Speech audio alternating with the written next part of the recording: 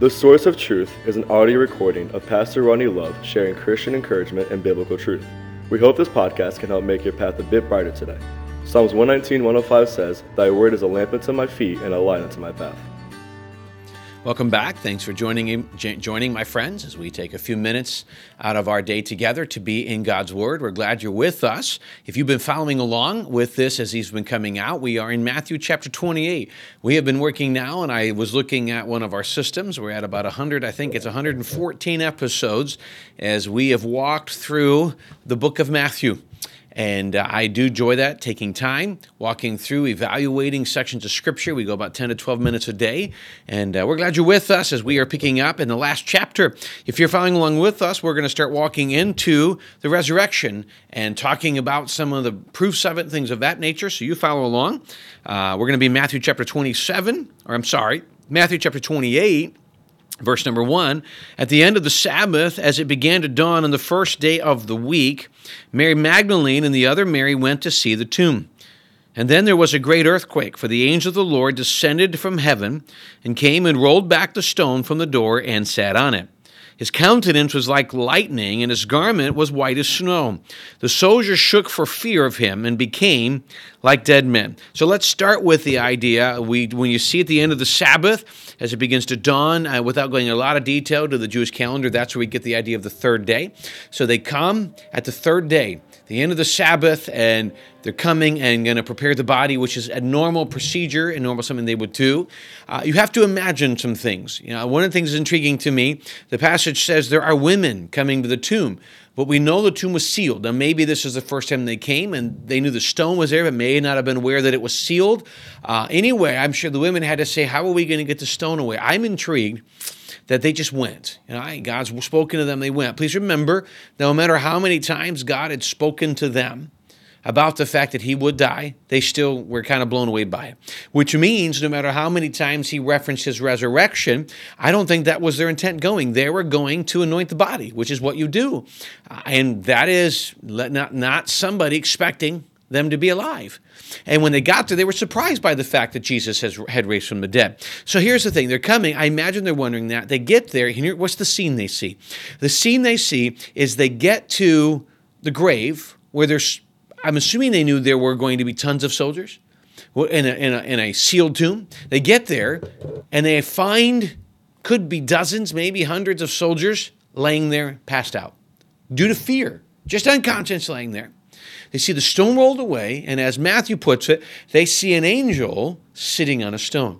The angel is like lightning. His clothes were white. Basically, it would have been obvious this was a supernatural being as he sat there. I can only imagine the picture. This was not a little fairy that we would see in a Disney movie or something like that. This was you would think of a man of war. As he come, and he would be a very frightening for him. Think about how frightening it would have been if all of the soldiers that were there, and you think they obviously outnumbered him, but all the soldiers, they didn't run away.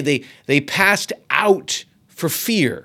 They were such great fear with him coming that they just passed out. So this is a absolutely amazing supernatural scenario. They come, and then they come and they meet this angel. Now, this has got to be another and crazy part as they think about this. They've watched a lot of things happen. They saw a list of supernatural things take place when the time that Jesus died, and now here it goes again. Another list of supernatural things, another whole list of proofs. Jesus is the Messiah, and he raised from the dead. So you have this amazing man who's sitting there. The soldiers had passed out from fear, and he begins to talk to them. Verse 5, the angel said to the women, "Do not be afraid." Obviously had right to be. Other people had passed away for fear. "For I know that you are looking for Jesus who was crucified. I know why you're here." Verse 6, he is not here. I love that. He is not here, for he is risen. Catch this phrase, as he said. Come see the place where the Lord lay. There's so much here. They came, and it's obvious that they're coming to see Jesus, and he says he's not here. You're coming to see Jesus who was crucified. It's obvious you're anticipating him to be there. They did not know what they were coming to see. He says, yes, but he's not here. Can you imagine this? They go in, they look, and they see, I'm guessing, the wraps that he was wrapped with, that clean linen that Joseph of Arimathea put him in, that is now laying there because his body was gone. It had no need for now what was really rags covering the scars, and he's gone. Obviously, you'd want to walk in and say, who took him? But you've got an angel who's obviously an angel out there. At this point, it had obviously become extremely clear what had happened. I'm sure there was a lot of questions, but the answer really had become clear. So then he comes, they come look at it, they come take into account everything that's going on and the amazement of it. And then he continues, now he gives instructions. Verse 7, he goes, then go quickly and tell his disciples that he is risen from the dead. And indeed, he is going before you to Galilee. There you will see him. Listen, I have told you. So they tell him, he goes, go tell the disciples. Obviously, they're nervous. They're not sure what the next step is. And these women are like, you need to go. There is one intriguing thing I'm just going to take a second on. It's not in this passage, and I generally don't jump off of where we're at, is look at it from the context we're in. But one of the other Gospels accounts of this, when the angel told the ladies to go tell the disciples, this apostle catches an extra part. The passage says, he tells the ladies, go tell the disciples and Peter. And you wonder why Peter would have been pointed out in that scenario. Well, because Peter, in his mind, as his personality would be, probably felt like he had plenty of reason to be fearful. Plenty of reason. He pointed out, I know Peter made the biggest claim and made the biggest failure.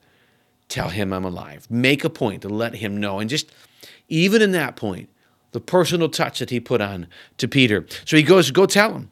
Listen, I told you to do this. And so in verse 8, so they departed quickly from the tomb with fear and great joy and ran to bring the disciples word. And they went to tell the disciples. Suddenly, Jesus met them, saying, greetings. Then they came and took hold of his feet and worshipped him. Then Jesus said to him, do not be afraid. Go tell my brothers to go to Galilee, and there they will see me. So they go running by command of the angel. And as they're going, Jesus appears. Again, there's other accounts. Another account, they thought maybe it was a garden. Another account, they say they thought it was a gardener, and they're wondering where the body was. And so again, different accounts and how different people saw this. But what we see here is they immediately, when they recognize who it finally is, they fall down and worship. Can you imagine that?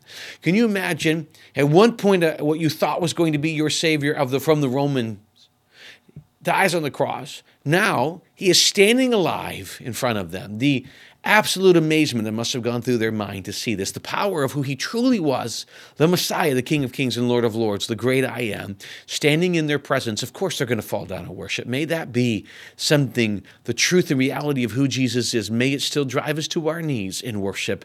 And may we never, ever grow old of worshiping our risen Savior. But then it continues. He tells him to go tell the brothers, and so he does. And then we won't continue on to this passage. The next session goes into a bit of a different context. But they can continue to see it, and they go and they tell Jesus. Now, they go and tell the disciples. Now, imagine what it must have been like in that period of time. They had gone into an upper room. They weren't sure what they're going to do. On many occasions, we know that Peter says, I go fishing, and all of these things taking place. In a little bit, we know that he will stand in their presence, but he tells them to go into Galilee, where they're going to see him there. He wants to see them. Now, it's different. He used to walk with them day by day, side by side, and that's not going to take place anymore. This is going to change. This is going to be different.